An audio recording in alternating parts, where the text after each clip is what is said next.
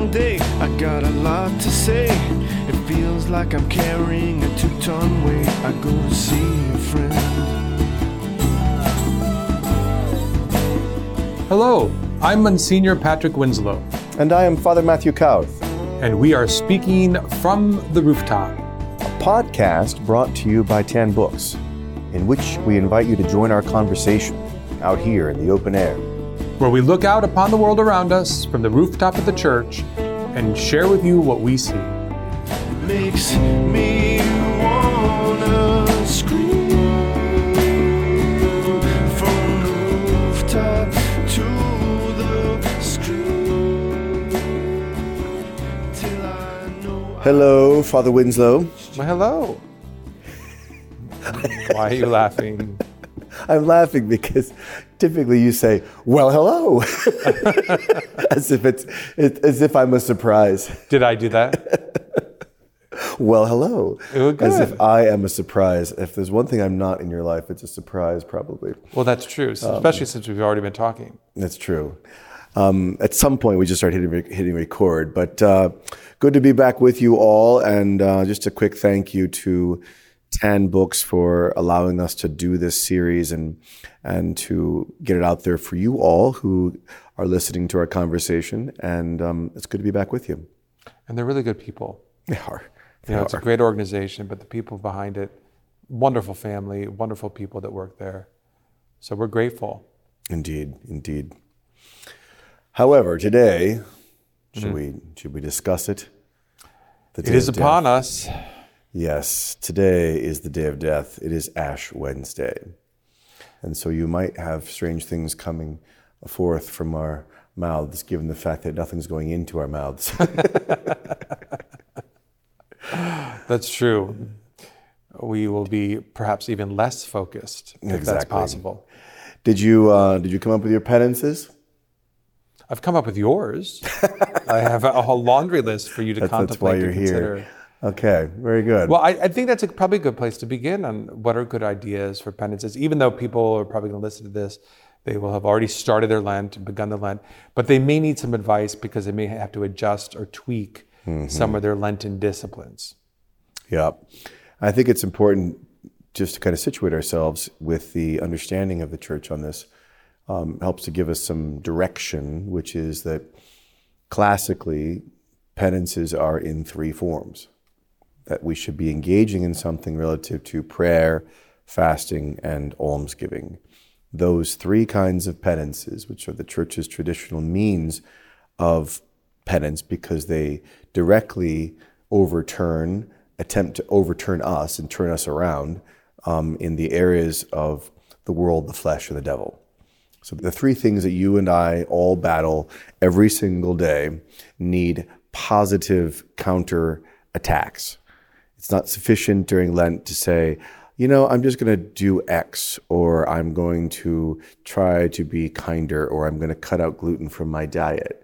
Those are all fine things to do, but they're not penances per se. Right, those are New Year's resolutions. Exactly. We talked about those already. I'm not going to lose weight for Lent. These are New Year's resolutions, which we are all in support. You don't have to wait for Lent to try to do improvements to your life, to increase certain disciplines and things like that. But what makes these penitential practices different in the color of Lent, in the preparation for Easter? And I think you probably have to go right to it. What is the whole point of Lent? Of course, the history of it being those people being prepared back in the early times of the church for baptism. You have adults, families, whole households. There was several years of process for them to approach the baptismal font. In that last stage, they would go through this purification and enlightenment phase where they would be engaging in the almsgiving, the prayer, and the fasting in a singular way oriented toward the rebirth of baptism. And the rest of the church looked upon them and said, this is healthy. It should be also for us too. Even though we've been baptized, we should also be doing something similar just to celebrate Easter. And of course, that leads to our season of Lent. So really, in the end, we want to end our season of Lent and enter into the celebration of Easter better than when we started. Exactly. And the difficulty that I find with Lent every year, as I was mentioning to you, is that part of it one dreads, right? Because they think, okay, all the things that appeal to my sense appetite, that is to say to my body, whether it's sleep, food, or drink, those things are curtailed. And so there's no way you can actually look forward to having them curtailed. Like no one thinks about having less food or less savory food or less drink, less sleep as something to look forward to. And so the problem with that is it sort of, in some ways, colors all of our thoughts about Lent, which is part of the reason that people typically choose things that don't really hurt, like giving up chocolate, which is fine when you're 5 and maybe even at 7, but not when you're an adult. There's got to be something more going on here than giving up chocolate, unless it's for you. I was that might be just something giving quite Father serious. Cow a perplexed look. I think we know what his penance Clearly is unaware of an adult relationship with chocolate. This is true. However, that's just the sense appetite, right? That's just those things that we do penance for to grow in the virtue of temperance so as to be able to free us up to enjoy greater goods. And so the fasting is one, and it's hard to look forward to that. But the prayer and the almsgiving are something different. In other words, to look forward to actually changing. The difficulty with the spiritual life, of course, is that we have an unwillingness to let ourselves go. We for the most part, we sort of like the way we are. We get comfortable at some point with saying that this is a modicum of pleasure and modicum of comfort or what have you, and I'm good this way. No, we found a contented equilibrium. Yeah. Yeah. And I don't want to go any further. Right. Like I've converted enough. I don't want to lose my life. Whereas the thought that we could actually have greater joys, greater goods, as one does experience when they give alms, right? As one does experience when they learn to pray more, the cumulative effect of that time with our Lord begins to have some kind of radiance in the soul and makes you joyful. Yeah, and all right, I will add to what you said. Feel free to disagree. Okay. But I think I could be convincing. So, as you mentioned with respect to fasting, you can grow in natural virtue, in disciplines, which will free you up to, as you say, to engage in practices that could, help feed the soul, to be applied toward your faith life. However, I think there's a way to engage fasting that has a spiritual core beyond the mere increase in the muscle of virtues. But let me say this first, so that we understand what is meant by fasting. I realize that the penitential practices are traditionally divided up into those 3 categories, but I think that there's a 4th category, other penances, right? So like, if you're gonna not hit your snooze, Right. okay, maybe you can shoehorn that into fasting, but it's not normally what we think of fasting. Or if you're going to put a penny in your shoe, or if you're going to choose a lesser option every day, or you're going to go, you're going to add more salt to an item, whatever. We normally don't think of those as fasting. We don't think of certainly as almsgiving or prayer. They're just kind of that other bucket of penances. It's corporal. Corporal works, right? So that's what I'm adding to the larger definition of fasting, right? Some type of denial, some sort of penance. So if we engage in these types of penances, they can begin interiorly. In fact, I would argue that they really should, so that when I'm doing them, I can find joy in them because they're expressions of love that I have for God. So let's just say, for example, as a penance, I've decided that I'm not going to park at any store close to the door. I'm going to always choose for the entire period of Lent to park farthest away or relatively far away. Small little annoyance that we normally don't do, but I'm choosing this lesser option and I'm going to do it as a discipline. Instead of being annoyed by it because I've committed myself from the front end of Lent to do it, Rather, when I'm doing it, I should be able to muster up a sense interiorly that this is an expression of love for God, a kiss, if you will, in his direction, and that should bring me some joy. It's deeply interpersonal, it's interior, and it's not merely about the muscle or discipline of various virtues. Thoughts? Yeah, I certainly agree with the intention behind it, that when one does these things, it's only really terribly meritorious and fruitful if you're doing it connected to charity, where you're actually doing it as an act of love for God. And as you say, they can be really simple things. I remember one Lent, I would go the speed limit. Now that's, I suppose I shouldn't go That's back not simple for you, not is it? going the speed limit. You can say and deceive sort of people who are listening that that's a simple thing for you. Yeah. That's a simple thing for normal people. Yeah. Not a simple thing for you. I really go fast. And because you buy cars that I go fast. I get into my engine. zone, and as I gotten older, I don't nearly as much as I once did. But so before it was certainly a really good penance for me. And I wouldn't pass cars. And I took it as an invitation every time I got behind a slow car. I tagged it in my mind as, he wants my attention. And it was great, because every time I got behind a slow car, instead of getting frustrated or angry or wanting to go around them or give them a look when you pass by or whatever, right. like, how could you be so slow? I thought, okay, he wants my attention, and I will give it to them. It was delightful. I guess all I'm saying is that prayer and almsgiving, I mean, maybe almsgiving is tough for persons that suffer from avarice, but it's fun, right? Right. Giving money is really exciting and joy-filled, and prayer can certainly be so too, and should be. Not that it's always terribly emotional, but it's glorious. And all I'm attempting to get at is that the corporal penances that we do to mortify the flesh, the actual pain of that is never something that one, by definition, can look forward to. Of course. And yet, it should be a means, to be sure, of connecting us throughout the day with God, because it does. It reminds us. I mean, I was saying to you earlier, I never get hungrier than I do on Ash Wednesday. It's the one day, like, I could easily go until dinner without eating and never think about it. You get busy and just don't think about it. And my body, for the most part, just rolls with it.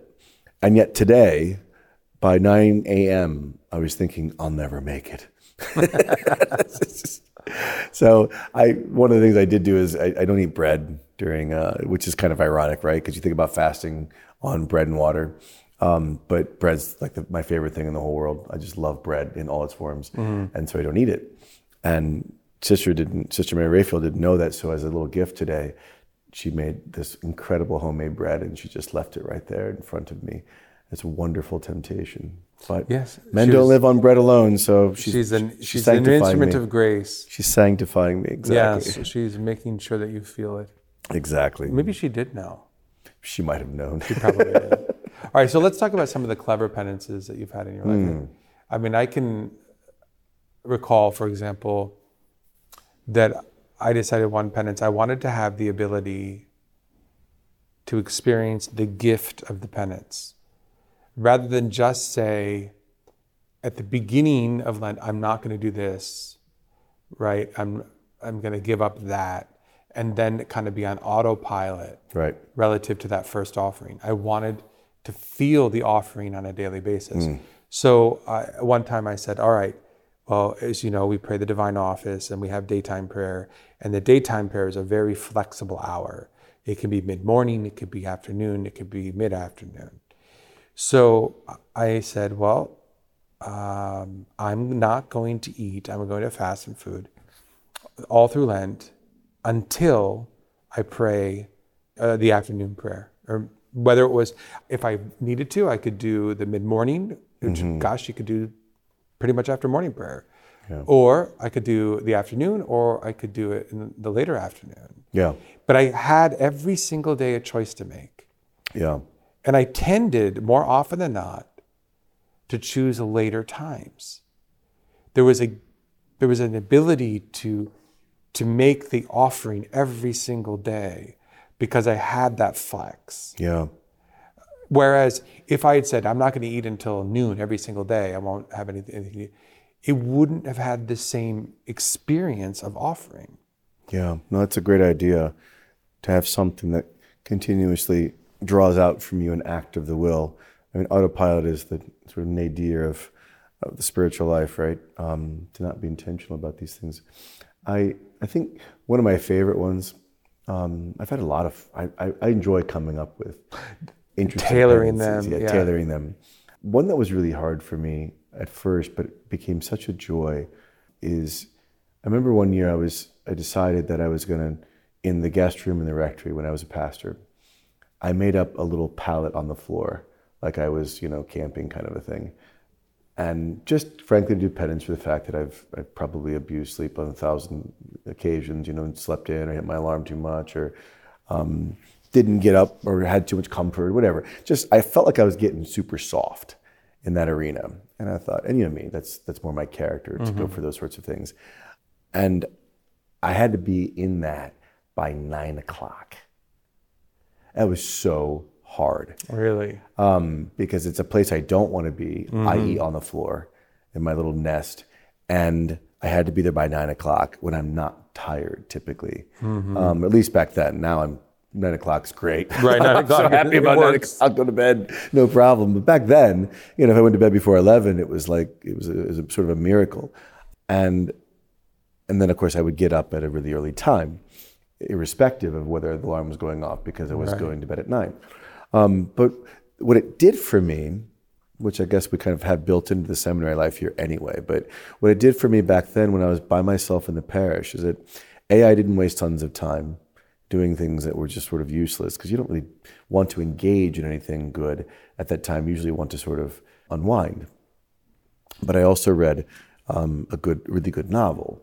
And so within a few days, I really looked forward to the whole experience. Interesting. And it felt like I was doing something with, I hate to say it like this, it's going to sound so corny, but I felt like I was camping with our Lord. Here's our little thing. I'm going to go camping, reading this great book about the life of a priest, and it was a great novel. And so it was just spending time with him and falling asleep early. That was one of my favorite penances. I've not been able to reproduce instead. Well, that's great. Yeah, because you can't reproduce that time in your life either, right? Yeah. So if you try to do it the next year the same, it's not quite the same. Right. And yeah, I'm trying to think of what other unique penances. Like, for example, I like these ones where I can have that sense of offering, where I can experience it rather than just have that discipline the whole time. Yeah. And I remember saying, all right, every day I'm going to choose one lesser option. So if I was going somewhere and I would normally order a soda, I would get water. Yeah. Or if I wanted a burger, I wouldn't get the burger. Yeah. Or it would be parking farthest away from the front door of the grocery store, so I have to lug everything out. Just throwing in there every day, choose a lesser option. And it was interesting because there was a type of vigilance about it that was different than the vigilance of, say, just giving up meat. Yeah, but giving up meat's a sacrifice, and you can give it up for the whole of Lent. But it's a different type of vigilance, right? You're not looking for what I can give. You're actually just making sure I don't put meat in my mouth.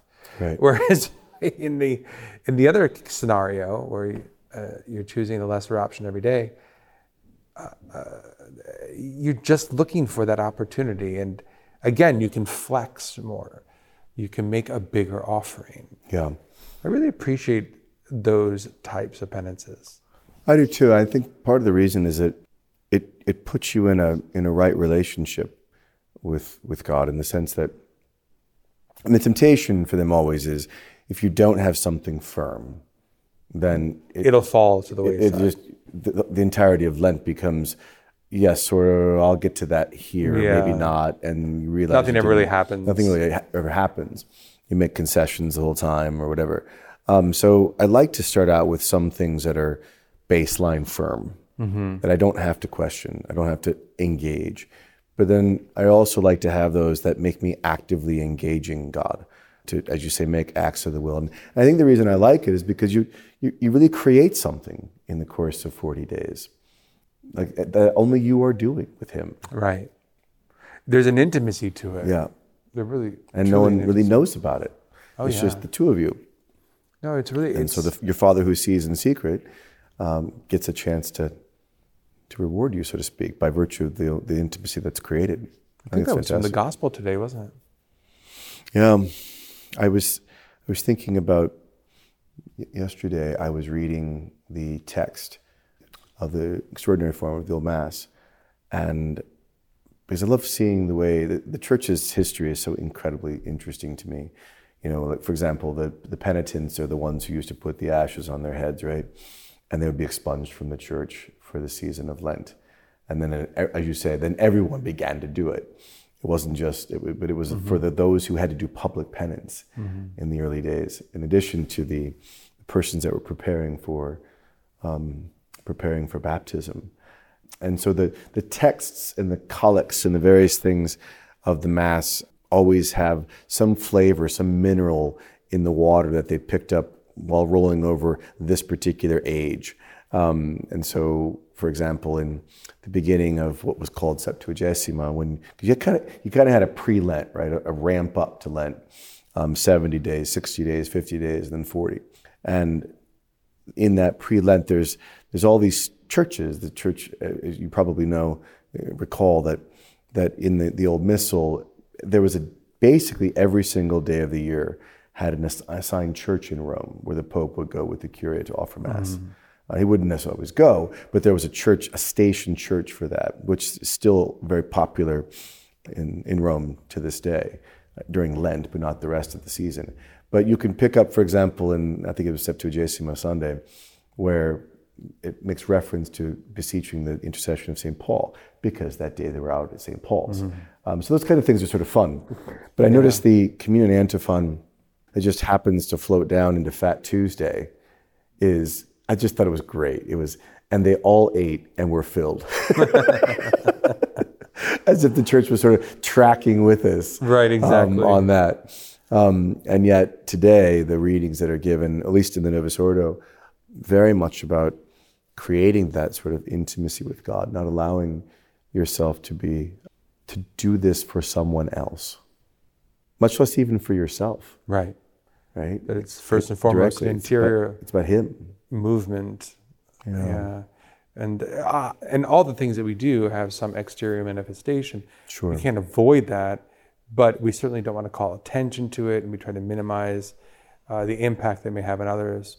So, all right, before we go, thoughts? Well, it's not really much of a thought, I suppose, but one thing I've been rather fascinated by lately is I want to know where I live. It sounds kind of obvious, Did you look at a map? I want to know the things that are around me that have been here forever. Like, I want to know all the trees.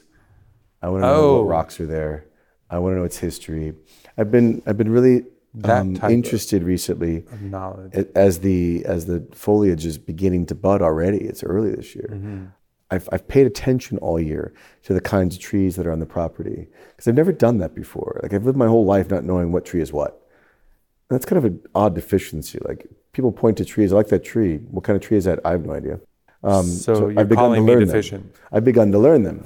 And by virtue of doing that, I know what ones are doing different things. And the coolest tree that I think we have on the property, for me anyway, is the beech tree. Okay. It's got such a cool leaf because on the back side, it's like leather. On the other side, it's really smooth and beautiful. But I fell in love with that tree over the summer, and then I realized that the only leaves that are left from last year are the beech tree leaves. They stay on all winter long, and they have a golden hue to them. Really interesting. But it's something all my life. I'm sure I've been around beech trees all my life, and I've never noticed. They become green at some point, right? Well, they're green in the summer, but they turn this sort of brownish gold, like Lothlorien, in the wintertime. And so when you look into are they thinned out at all of their leaves? Is that only they're very thinned out. Yeah, but there are a few. But they're pretty full. Oh, interesting. And so if you look into a dead forest, during wintertime, you'll see this flash of color even though it's a muted color, and it's always the beech. I thought that's very kind of the beech, especially since it was my favorite trio of the summer, that it perdures all the way through winter. Well, very attentive. Very I think attentive. so. Well, I think I'll offer some practical counsel on the Lent front. And I think you and I have talked about this in the past. I know we have. That if whatever Lenten discipline that you've adopted tends to make the world around you miserable, you just need to stop. Yeah. You just have to put that down. It's like going to the gym and putting too much weight on the bar. I get it. You want to be a spiritual Hulk. Great. Love the desire. But you can't lift that bar without hurting someone else. Yeah. And in the end, yourself as well. You're making yourself miserable and making everyone around you miserable. So you need to be able to work up maybe one day to be able to do that penance, but this isn't the year. Without making everyone else miserable. Exactly. So switch it up. Things have to be manageable. You need to be able to joyfully, even if it's with some pain and discomfort, because that's what the nature of these types of things are. But you interiorly find a certain type of contentment, an expression of love toward God, a little bit of joy that comes from loving God that much should be able to be experienced, such that the fruit of your penance is something very positive and grace-filled, as opposed to something miserable and grouchy. Amen. Good. So now I can imagine husband and wives going to tell the other one. Yeah. I can Fathers imagine, Winslow and Cow said, you need to knock it off because you are making me miserable. or I could also see husbands and wives saying, guess what? We don't have to do this penance anymore because it's making us miserable. Again, there's always a little bit of misery with every bit of penance. Yeah. But it should make everyone else miserable. it should make everyone else miserable. And interiorly, it shouldn't, honestly, it shouldn't be crushing your soul. This should be something that I think has the right spirit of charity, of love, affection for God, that can be embraced as a gift and not of how much can I endure. Yeah. We have a friend who likes to say, this is not the spiritual Olympics, folks. Yeah, but That's used as an excuse not to do any penance. I know. his other line is, there's always next year. There's always next year. That's it. Until there's not. Until there isn't. All right. Very good. Well, we pray for you all and hope you have a fantastic start to Lent and persevere in charity. Have a great week. Makes me wanna scream from the rooftop to the screen. Thanks for listening to this episode of From the Rooftop. For updates about new episodes, special guests, and exclusive deals for From the Rooftop listeners, sign up at rooftoppodcast.com. And remember, for more great ways to deepen your faith, check out all the spiritual resources available at tanbooks.com. And we'll see you again next time. From the Rooftop.